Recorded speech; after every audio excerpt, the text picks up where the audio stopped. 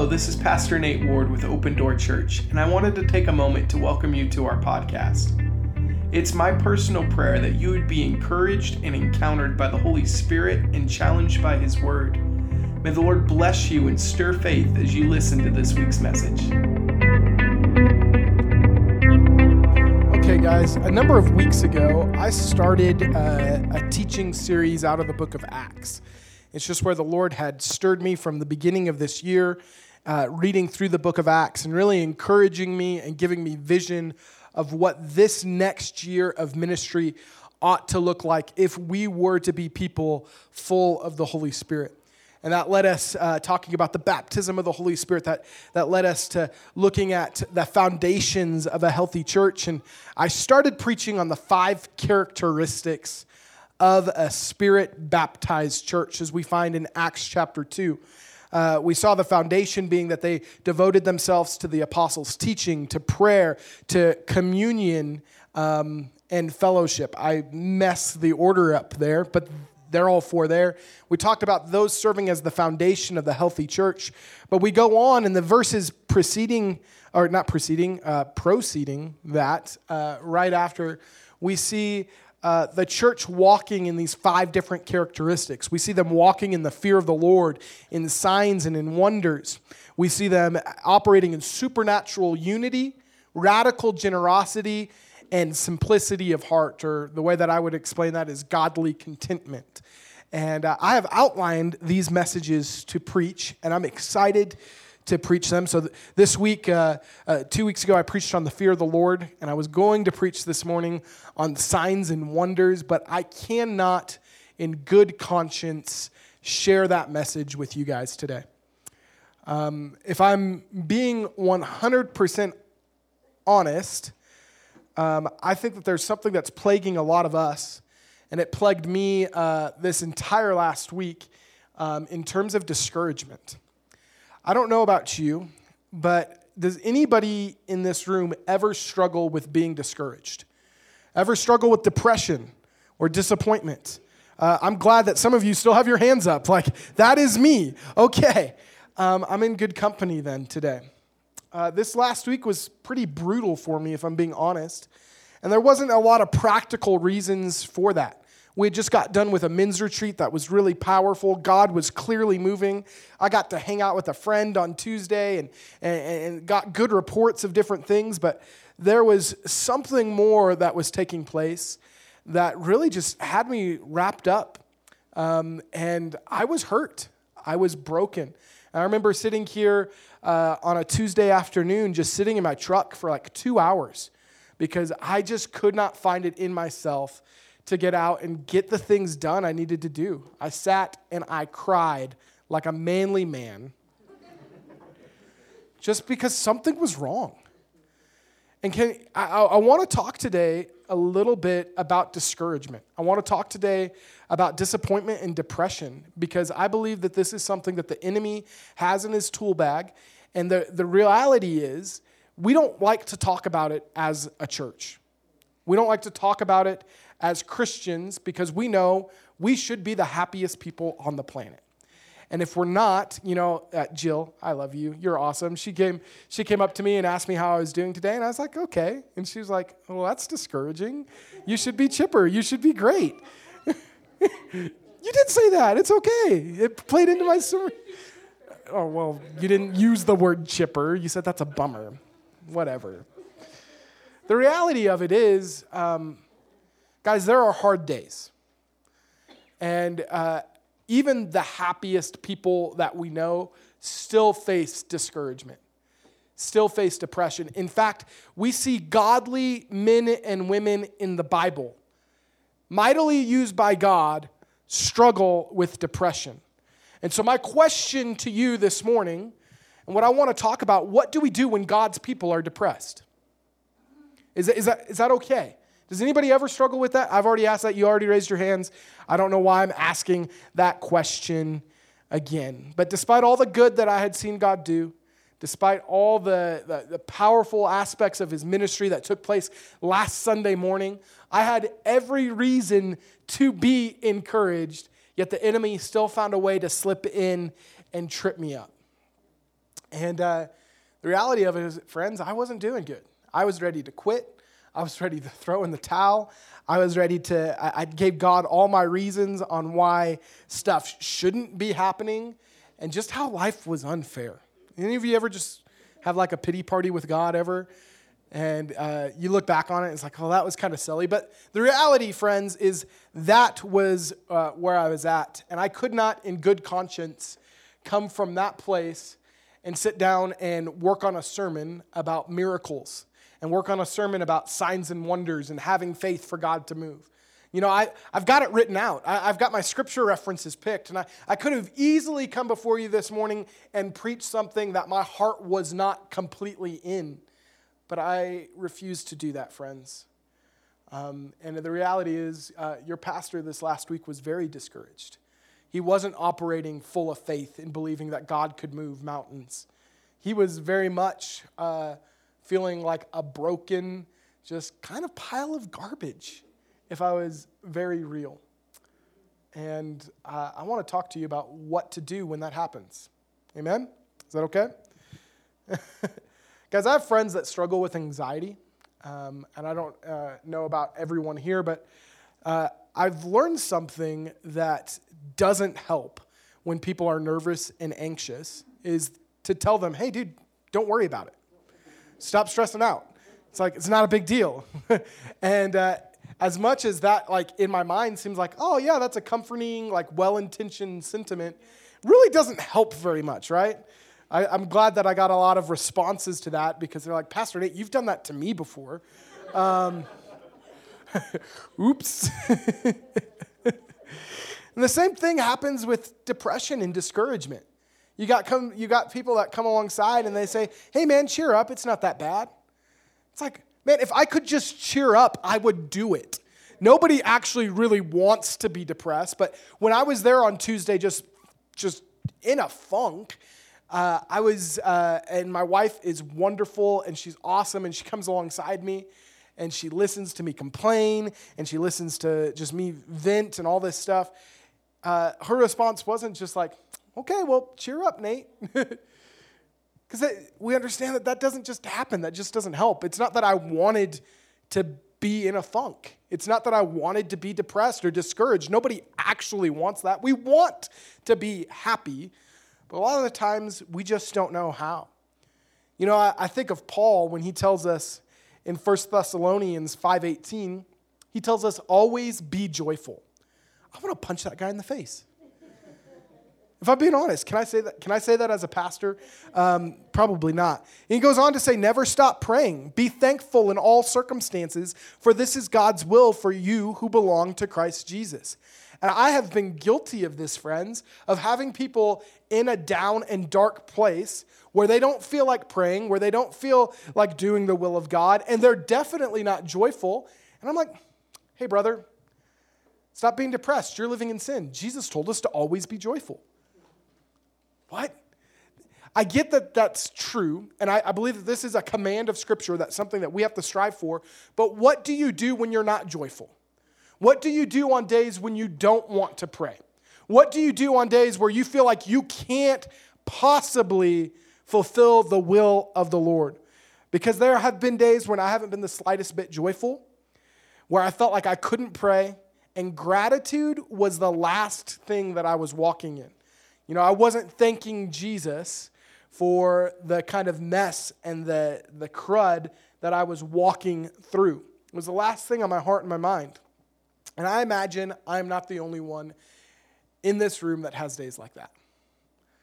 I can guarantee you, regardless of how spiritual you might think you are, there have been moments where you didn't feel like praying. There have been moments where you weren't thankful for what you were walking through, and you probably weren't joyful. And I'm not here to say, well, it's okay. I don't believe that that's okay, but I do believe it's necessary that we address it and talk about what to do when we are in that place. Amen? And so, if you're like me, your feelings don't always match up to your knowledge. Because I know God is good, but it doesn't always feel that way, right? I know that God can be trusted, but it doesn't always feel that way, right? I know that God loves me, but I don't always feel loved by God. And I know these things not just because I'm a pastor, but I've seen them again and again, and I have encountered it in my life. I've heard it said, I've read it in Scripture, and I've demonstrated it firsthand. But regardless of the fact that I've seen that happen, and God's never let me down, there are still those moments, there's still those seasons of life where my feelings don't match up with what I know in my spirit.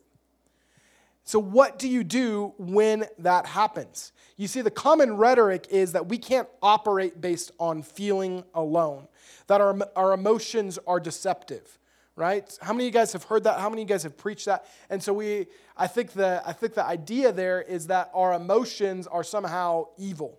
Our emotions are somehow fleshly, and they can't be trusted in the slightest. But the reality is God created mankind as an emotional being. God himself has emotions. God himself can be pleased. God himself feels things.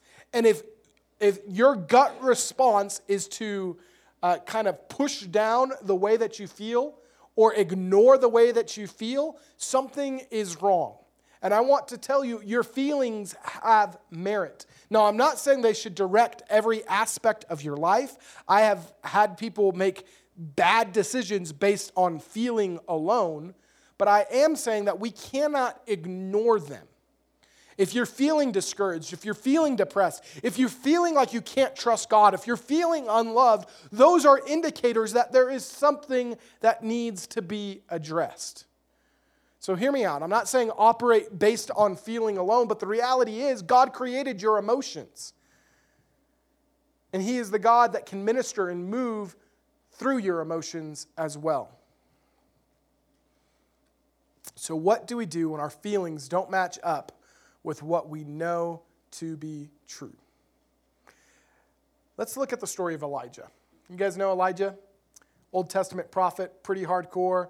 Was fed by ravens. He was a Tishbite. He shows up on the scene, and he just starts calling Ahab out. He calls out this wicked king of Israel for all the junk that he's doing. And in 1 Kings 18, we see the prophets of Baal and Elijah kind of match up in this epic showdown. So there's 850 prophets, 450 prophets of Baal, 400 prophets of Asherah. They come together. Ahab comes together. They get up on Mount Carmel, and they said, hey, let's have a little contest here. The God who answers by fire, he's God. Let's settle this once and for all. You guys do whatever you want. And they spend all day, right? The prophets of Baal spend all day doing all the crazy stuff. They're cutting themselves. They're dancing around the altar. And they're asking for Baal, who is an idol, who is a false god, to come and consume their sacrifice with fire. Elijah is picking on them and saying, hey, is your God in the bathroom? Where'd he go? What's going on? All this crazy stuff. And just kind of like an instigator, and I really like Elijah for that. And from sunup to sundown, nothing happens. And so Elijah says, okay, back up, boys. Let me show you how it's done. Right? He prepares the altar of the Lord, and he cuts up this bull, and then he digs a trench in the middle of a drought because Elijah had prayed 3.5 years earlier for the rain to stop, and God listened to him. So it's in the midst of an intense drought that he digs this trench around the altar. He covers and douses the sacrifice with water to the place where it fills up the trench. Now, I don't know about you, but wet things don't burn very well, right? That's just kind of, if you want something to burn, you don't typically pour water on it. It's not really like physics, like thermodynamics or something like that. That isn't how it works. Anyway, he prays to the Lord. The Lord responds by consuming the sacrifice with fire. And all of Israel, it says in 1 Kings chapter 18, recognize that the Lord is God. And they fall on their faces. They say, the Lord, he is God.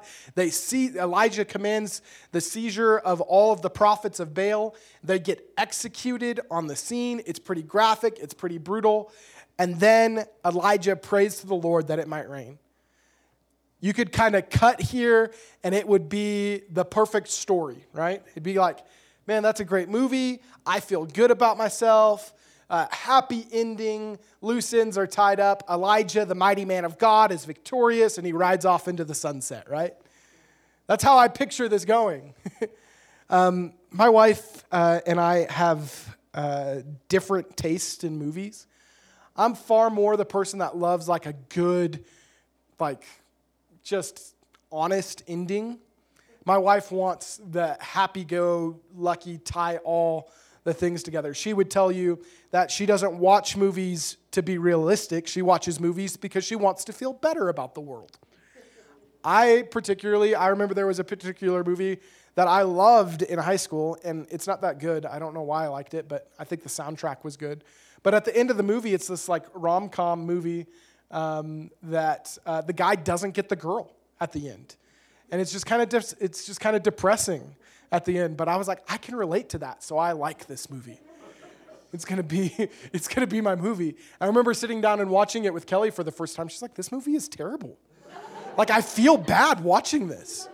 It's not a happy ending. Why are we doing this? Why are we wasting our time? Is there an alternate ending? Like, this is dumb.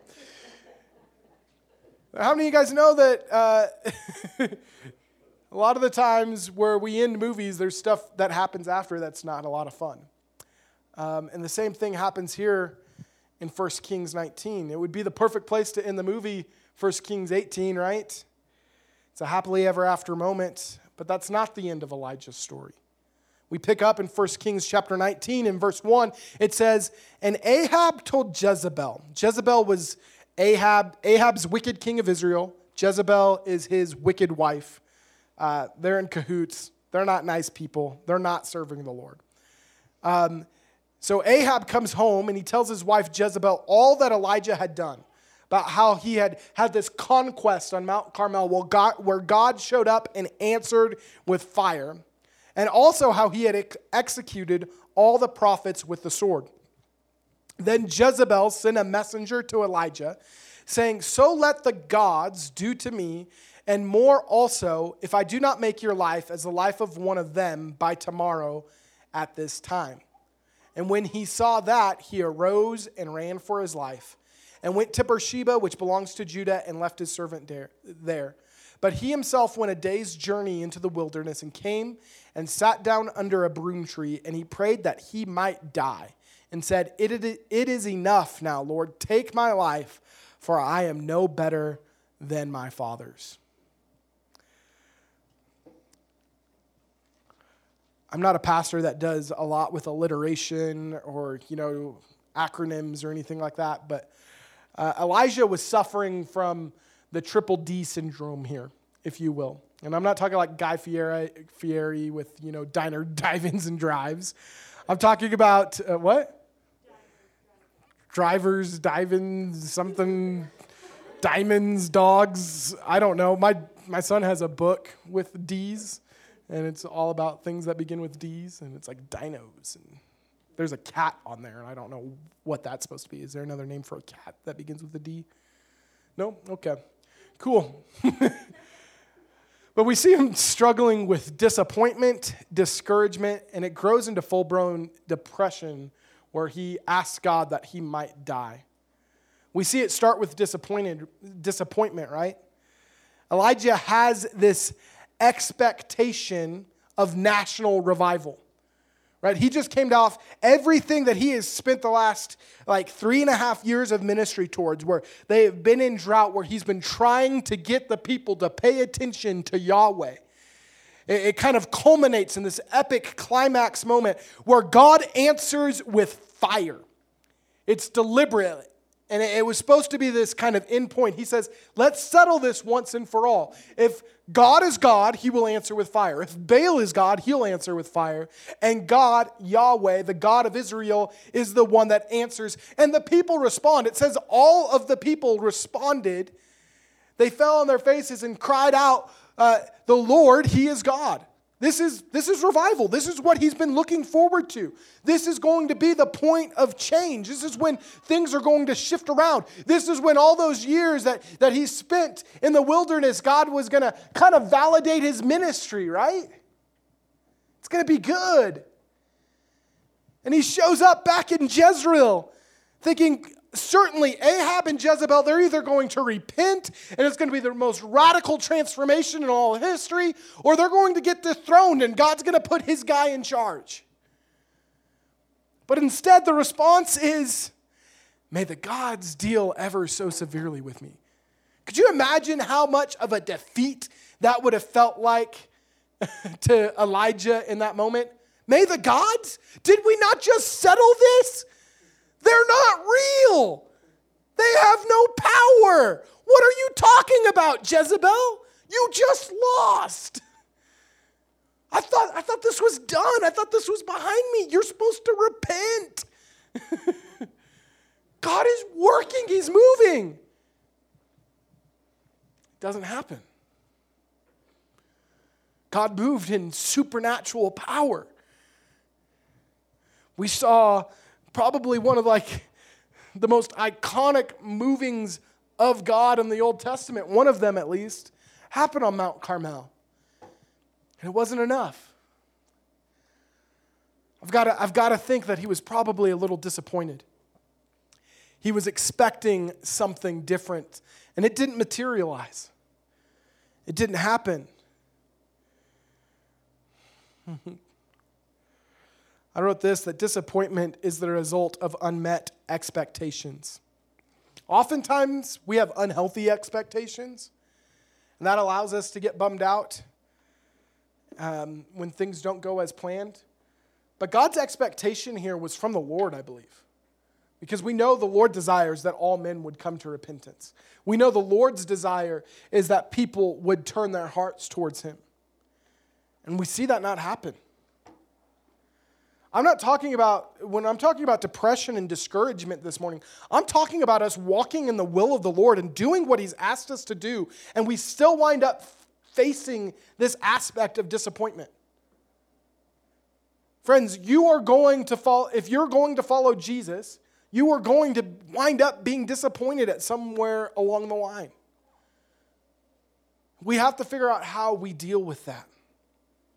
It doesn't stop at disappointment. It breeds into discouragement. And you're saying, well, what's the difference there? He's actually lost courage. This is the guy that just a few verses earlier fearlessly called out Ahab, the wicked king of Israel. That's enough to get him executed right there, right? He's the guy that is facing down 850 false prophets, right? This guy is bold. He's got some courage. This is the guy that prayed that the Lord would shut up the heavens, and it happened. This guy is the mighty man of faith. This is the guy that, when he prays, things happen. He was this bad dude. Good dude, but bad. Anyway, language is confusing. But he had lost his hope. He lost his confidence here. He turns tail and he runs. What's going on? There's real reason for him to be discouraged. His life is being threatened, right? This isn't like oh, somebody said something bad about me. No, the king and queen of Israel are like, I want that guy's head on a platter. And he's discouraged. He's lost his fight. He's lost his hope and his confidence. And it manifests in full-blown depression, right? He shows up in the wilderness. I noticed this when I was reading, that he leaves his servant and goes off into the wilderness. And I think isolation is one of the tools of the enemy that kind of can foster depression here. And I'm not going to go too far down that road, but I know for me, when I'm in this kind of funk, when I'm in this kind of way, I don't want people around me. I don't want comfort, even though a lot of the times that's what I need. I need that friend there to support me and lift me up and actually talk to me. But my natural tendency is to leave him alone and isolate myself, which is dangerous. But he goes off into the wilderness here and runs for his life, and he prays to the Lord that he might die. This is the guy that, he lives by answered prayer, right? He prays at that the heavens get shut up, they get shut up. He prays that God would answer with fire, he answers with fire. He prays that it would rain, it'll rain. Like James even goes to use Ezekiel, Elijah, his name begins with an E, as an example of a man who's just like you and I, but God answered his prayer because he was righteous.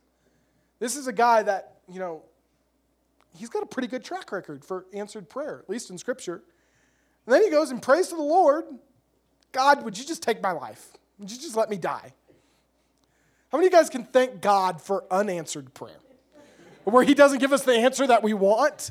Because here, God could have just been like, okay, whatever. I love the fact, if you know the rest of Elijah's story, he's actually one of the only people in Scripture that doesn't die. Like Jesus even dies, gets resurrected, but Elijah just gets carried up in a whirlwind of fire. And I'm wondering if God was just like saying, there's no way I was going to answer that prayer where you asked me to die. Just doesn't let it happen, right? He's like, I'm not done with you. And I think of this, but this is really a reality for a lot of people where they've lost hope. They've lost confidence. They really feel like there's no reason in going on. And he's very honest with the Lord. Lord, would you just let me die? I'm no better than my fathers. I'm broken. I'm sinful. I can't make anything happen. And then something interesting happens. We pick up in verse 5. It says, then as he lay and slept under a broom tree, I don't know what a broom tree is, but whatever. A juniper tree. My translation says broom tree, okay? So I'm just picturing a tree with a bunch of brooms hanging off of it. Suddenly, an angel touched him and said to him, arise and eat. Then he looked, and there by his head was a cake baked on coals and a jar of water. So he ate and drank, and he lay down again. And the angel of the Lord came back a second time and touched him and said, arise and eat, because the journey is too great for you. So he arose and ate and drank, and he went in the strength of that food 40 days and 40 nights as far as Horeb, the mountain of God. I don't know what was in that cake that he made, but I see these protein pancakes at the store sometimes. If they could get this recipe, I'm thinking they would be onto something. I mean, he went 40 days off of that angel-sustained protein pancake. Pretty cool. It's pretty rad, pretty intense. But what I noticed here is that before God even ministers to Elijah's spiritual needs, he looks out for the practical needs. He stirs him up and says, dude, you need to sleep. He lets him take a nap. He says, you need to eat something. And I say this not to sound unspiritual or anything like that. Sometimes to help get you out of the funk that you might be in, you need a nap and a snack. Praise the Lord. I love snacks. I love naps. I took a nap yesterday and it was glorious. I want to release you in that as the blessing of your pastor. It's okay to take, not right now. I see some people's eyes like dozing. There's an appropriate time. People are like, amen, pastor. Whatever. But I remember somebody telling me this, and so then I went to Google to try to find out who actually said it. And I think it's one of those things that somebody has just said so long that nobody knows who actually said it first. Because I saw everybody from like Mother Teresa to Billy Graham credited with this thing that sometimes the most spiritual thing you can do is take a nap. Would you say? You said John Elway? John Elway probably said sometimes the most spiritual thing you can do is take a nap. But the reality here, friends, is rest is important. Rest is 100% important. That's why God instituted the Sabbath. A lot of the times we find ourselves discouraged, distraught, and distressed, and disappointed, and all of these things simply because we haven't had time to check in with ourselves on actually, are we resting? God created a pattern of rest for us, and I think sometimes we think of like rest being weak. A number of years ago, Adam and I went to a concert in Portland to see this punk rock band that is awesome, and they're pastors now, and we were having a great time, but there's two singers in this band, and one singer was telling us, hey guys, it was just ungodly hot in that place. It was like 100 and something degrees outside, and we were upstairs, and the air conditioning was broken, and you compile that in with like hundreds of like grown men that are running around in a circle in a mosh pit. It's not conducive. Like, it was bad. I've never been more hot in my life. It was rough.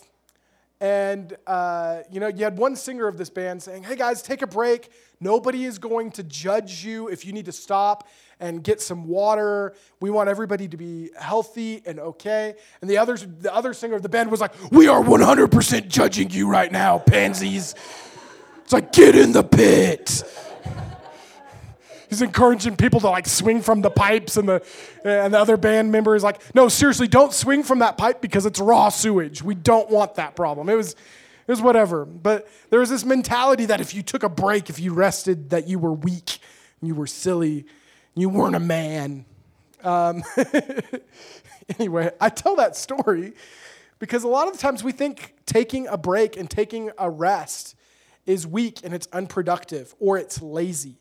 And that's not true. God modeled rest for us in creation, right?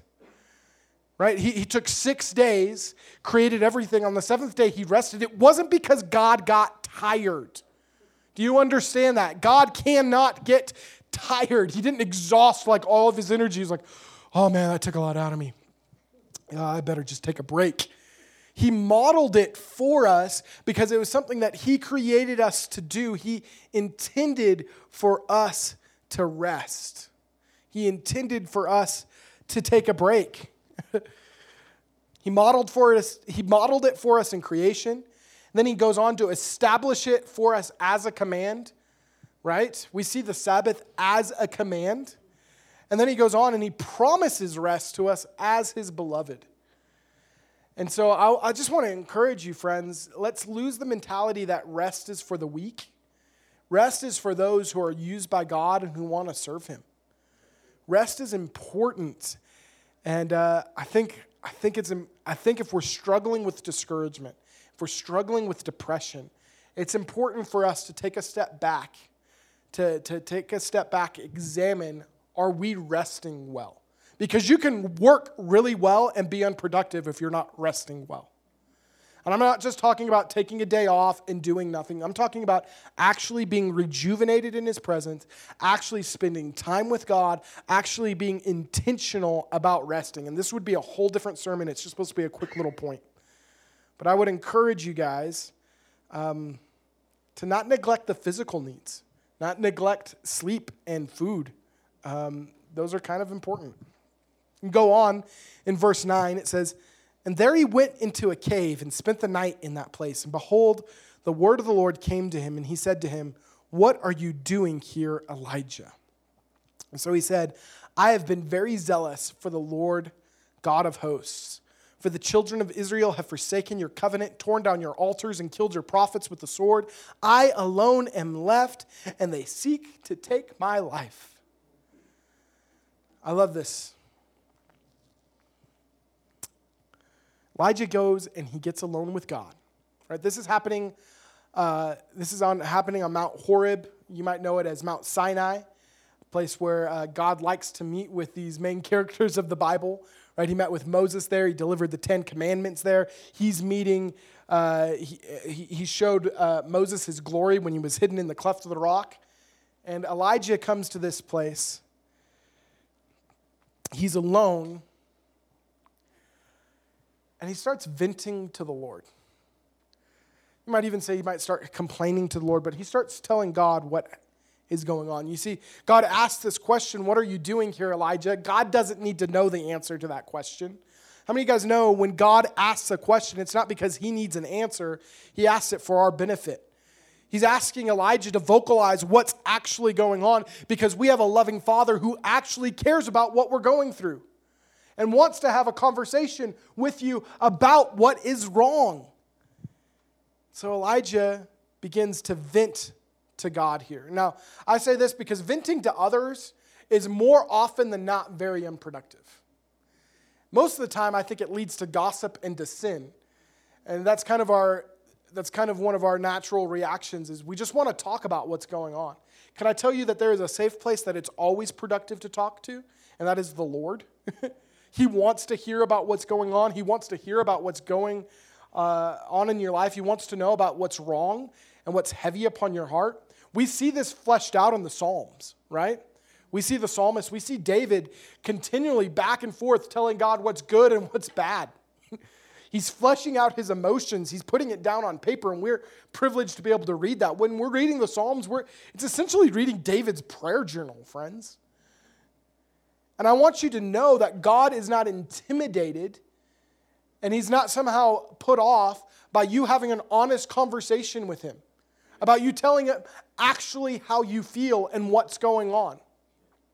And that doesn't mean he's going to validate you and say, yeah, that's 100% right and that's 100% good. We see him actually bring correction here to Elijah here in a moment. But he cares enough, he wants to listen. And I think it would be extremely helpful for most of us if we were to just vocalize to the Lord rather than to our spouse, rather than social media. Dear God, please, some of you need to just get off Facebook.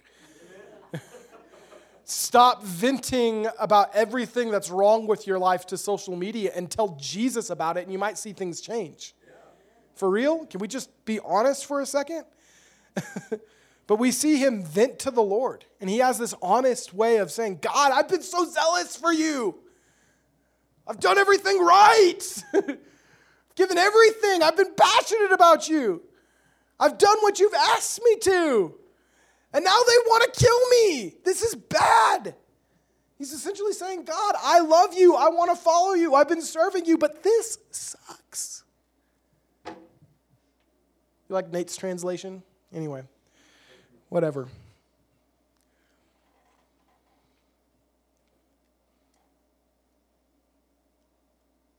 God cares about how you feel. He does. And I know I've said that a number of times. And I feel like you just need to be released to tell him that. Be honest with you. Some of you, that might look like you getting in your truck like I did this last Tuesday and just going for a drive. Just probably sounded crazy. You know, it looked like I was talking to somebody in the passenger seat. It's like Pastor Nate has officially lost it. His mind has officially went south, whatever. But the reality is, friends, have a conversation with him. Write it down. Some of you guys are journalers. I have tried to be a journaler for years. We were required to in ministry school. Everybody encouraged me to do it. And the reality is, when I journal, it just doesn't make any sense. I'm the guy that is more vocal than it is pen to paper. Some of you are like, I need to hear that to be released. I can be a Christian without journaling. It's great. It's a great resource. Whatever. It's okay to tell the Lord how you feel. It's okay to vent to him. Verse 11 picks up. He says, then the Lord says, go out and stand on the mountain before the Lord. And behold, the Lord passed by, and a great and strong wind tore into the mountains and broke the rocks into pieces before the Lord. Talk about a wind storm here. Like, this wind is breaking rocks in half. It's that intense. It says, but the Lord was not in the wind. What do you mean? Like, how could the Lord not be in that? Go on, and it says, and after the wind, an earthquake, but the Lord was not in the earthquake. And after the earthquake, a fire. The Lord had to be in the fire, right? This is how he just showed up just a few verses before. It says the Lord was not in the fire. But after the fire, a still small voice. So it was when Elijah heard it that he wrapped his face in the mantle, went out and stood at the entrance of the cave.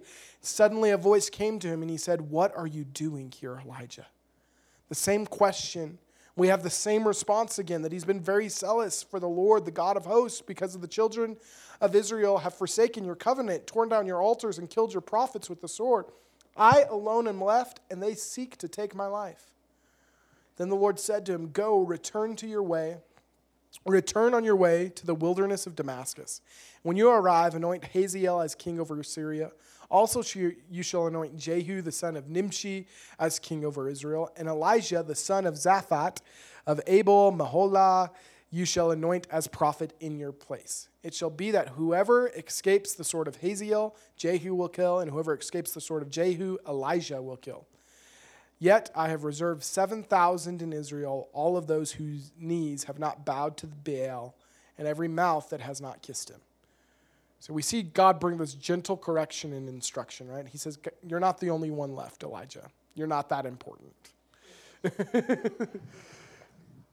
Okay? He doesn't say that.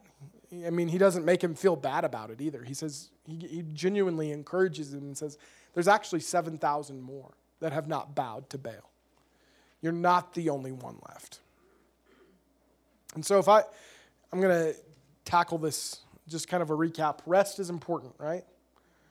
Practicing Sabbath is important. Being in tune with our physical needs. Sometimes we need a nap. Sometimes we need to eat better. We need some angel protein pancakes or whatnot. We need to be honest with the Lord about our emotions. Be able to have honest conversation with Him. You need to be willing to tell God how you feel.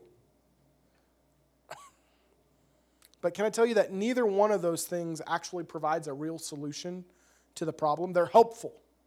They're stepping stones. They're necessary. But what Elijah needs more than anything else is a personal encounter with a living God. And I'm not here to try to diagnose anybody's issues this morning. I know that there is depression that comes from real chemical imbalance. I know that there are things that take place just within biology that can affect your moods. But can I tell you, I believe in a God that can heal.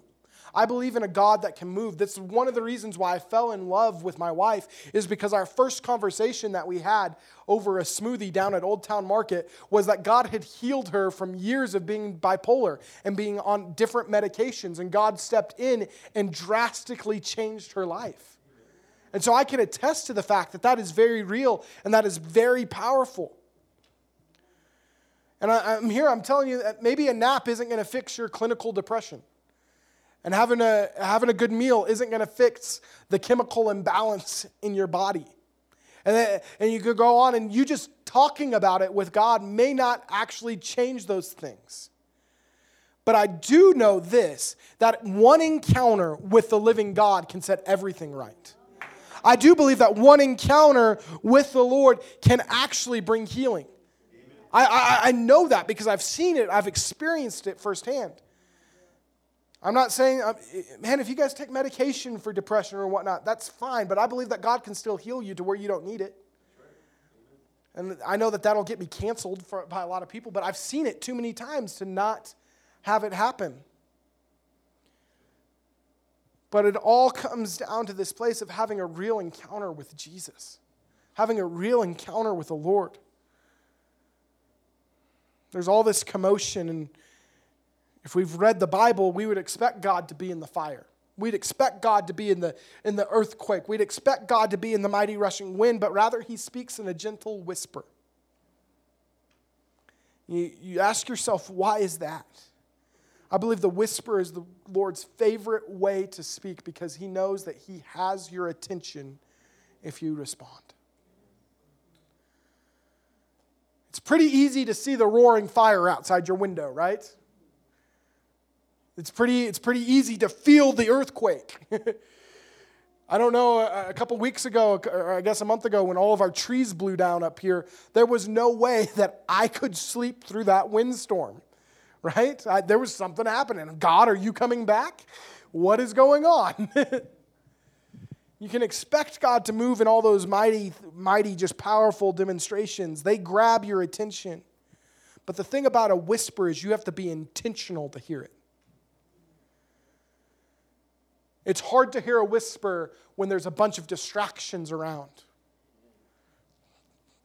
And I think something that's important for us to remember, especially when God's speaking, is that there are often times where God is speaking and we don't hear because we're distracted by the commotion around us. And my encouragement to you, friends, if you want to be encouraged in the Lord, if this is something that you struggle with, get alone with God. Where you turn off the cell phone, you throw it away, I don't care what you do. Where you get alone with God and His Word and allow Him to speak to you.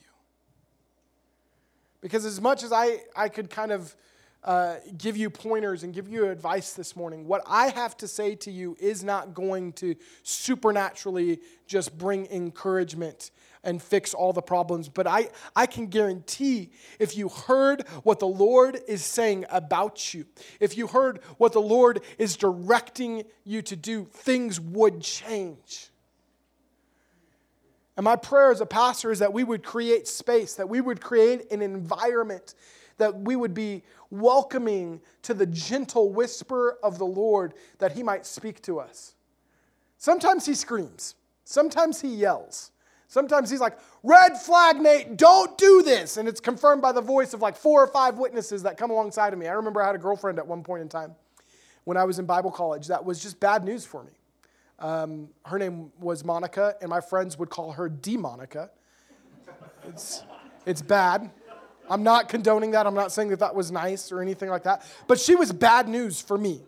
Bless her. Pray that God is ministering in her life. But hope she doesn't listen to this podcast. Oops. But the reality is I had plenty of friends and voices and pastors in my life that were telling me like, you need to not be dating her.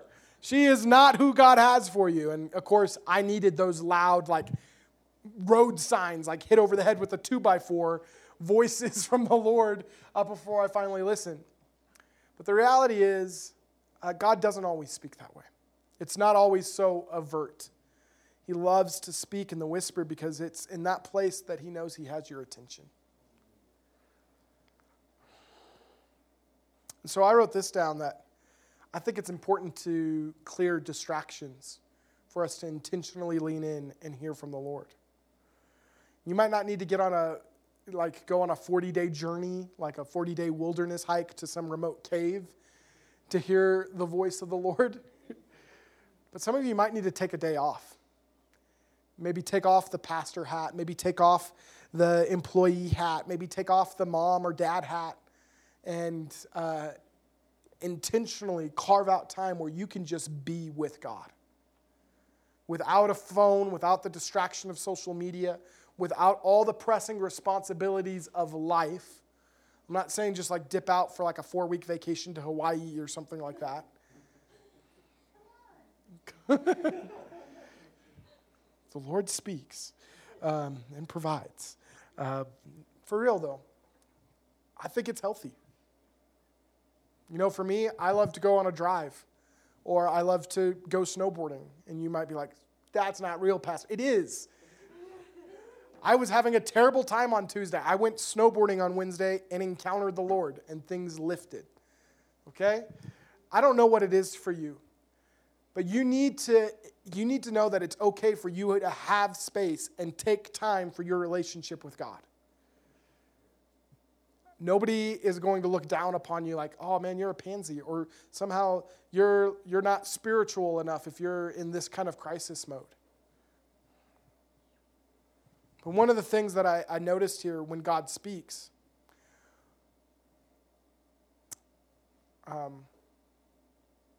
Elijah listens. Because it's pointless if he's nourished, if he's physical, if his physical needs are met. It's pointless if he gets to vent to the Lord. It's pointless if all of that happens and he doesn't stop to listen to what God actually speaks. But he does, and he gives instruction to Elijah. He gives an assignment. And I have always felt the most discouraged when I didn't understand the assignment that God had given me. I believe a lot of us have probably experienced this as well. When we don't know what we're supposed to be doing, it's easy to kind of fall into this space of limbo where we're directionless. Our life seems to lack purpose, seems to lack direction, and we're just kind of waiting and we're just kind of floating. That, for me, has been the time where discouragement has ramped up the most. Where I've been most depressed, where I feel like, God, you know, I'm pastor here. I'm doing what you asked me to do, but I don't really know what's supposed to be happening at the church. I don't really know who you've called me to minister to. I'm not operating in what you instructed me to because I'm in limbo. And I see to combat that, the Lord gave clear instruction to Elijah about what was next, and he acted on it.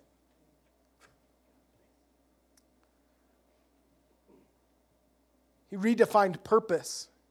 And the cool thing about it was he didn't just say, oh, it's okay, Elijah. You'll do better next time or things will get better. He gives them intentional purpose that revolves around the future generation of prophetic ministry that would reign in Israel. It calls up a successor for him in Elijah.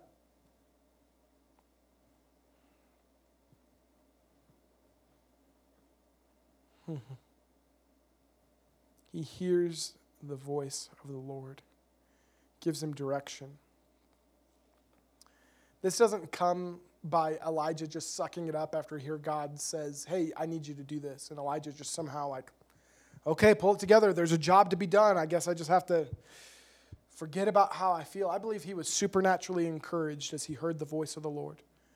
That gave him divine instruction. I believe it came from hearing God. Something that a preacher can't do for you.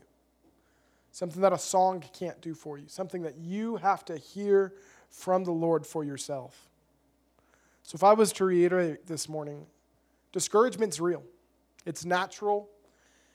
And if we're going to follow Jesus, if we're going to, regardless of whatever your theological outlook is, we have to learn how to deal with it. And I like to say this, that I don't believe that discouragement is sinful. I don't believe that even being depressed is sinful. You'd be like, well, the Bible says be joyful always, and we could figure that out later. But reality is, friends, I believe when we stay discouraged, when we stay in a place of disappointment and depression, it opens the door for the enemy like crazy. And it opens the door to sin. And my prayer is that we wouldn't let discouragement, that we wouldn't let disappointment, that we wouldn't let depression reign over us as the people of God. Right. That we'd see it broken as we hear his voice. As he gives us instruction, as he gives us marching orders, as he gives us purpose, as we make room for it. So I wrote this down. Practical steps to combat depression. And there's just what I've written down and what we've already talked about. I said we need to practice Sabbath. We need to make sure that we're resting and resting well. And I highlighted here and put it in bold. Take a nap, get a snack. Boom. That's okay. Eat well, sleep well. Those are important things. But to get alone and to be honest with God, to tell him the truth. He can handle whatever it is that you want to say to him. I think you need to be honest with your emotions. If you're feeling like God has let you down, even though we may know that that's not the truth, don't be afraid to tell him that. Don't be afraid to tell him, God, this is really how I feel. I feel like you've abandoned me. I feel like you've forsaken me. I know your word says that you never would, but that's how I feel right now. I hurt. Be honest with him. Tell him exactly what's going on. And then clear the distractions and stop and listen.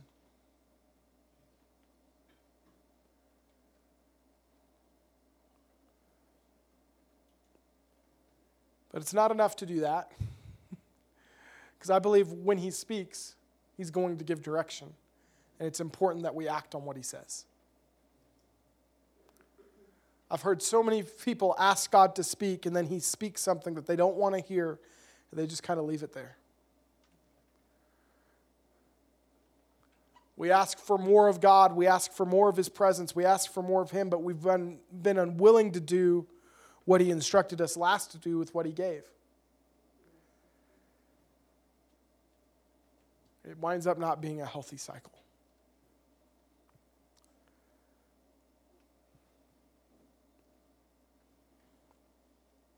Friends, this isn't a message that I can give an altar call to right now, that you can hear from God and then just make everything better. But I hope that this morning that you could leave in the comfort and encouragement of the Holy Spirit, that you are not the only one that struggles with this. You're not the only one that gets beat up by the enemy or beat up by yourself if you struggle with discouragement, if you struggle with depression. We see mighty men of God throughout Scripture struggle with it. I struggle with it a lot. I wish I didn't as much as I do, but I do. But one thing I have learned is that he's faithful if we make room for him to speak. Thank you for listening to this week's message. Our ministry is made possible entirely by the faithful generosity of people just like you. If you were blessed by this message and would like to partner with what the Lord is doing in Pagosa Springs, visit us online at www.opendoorpagosa.com. Here you can give, see our service times, and stay connected with Open Door Church. We hope to see you soon.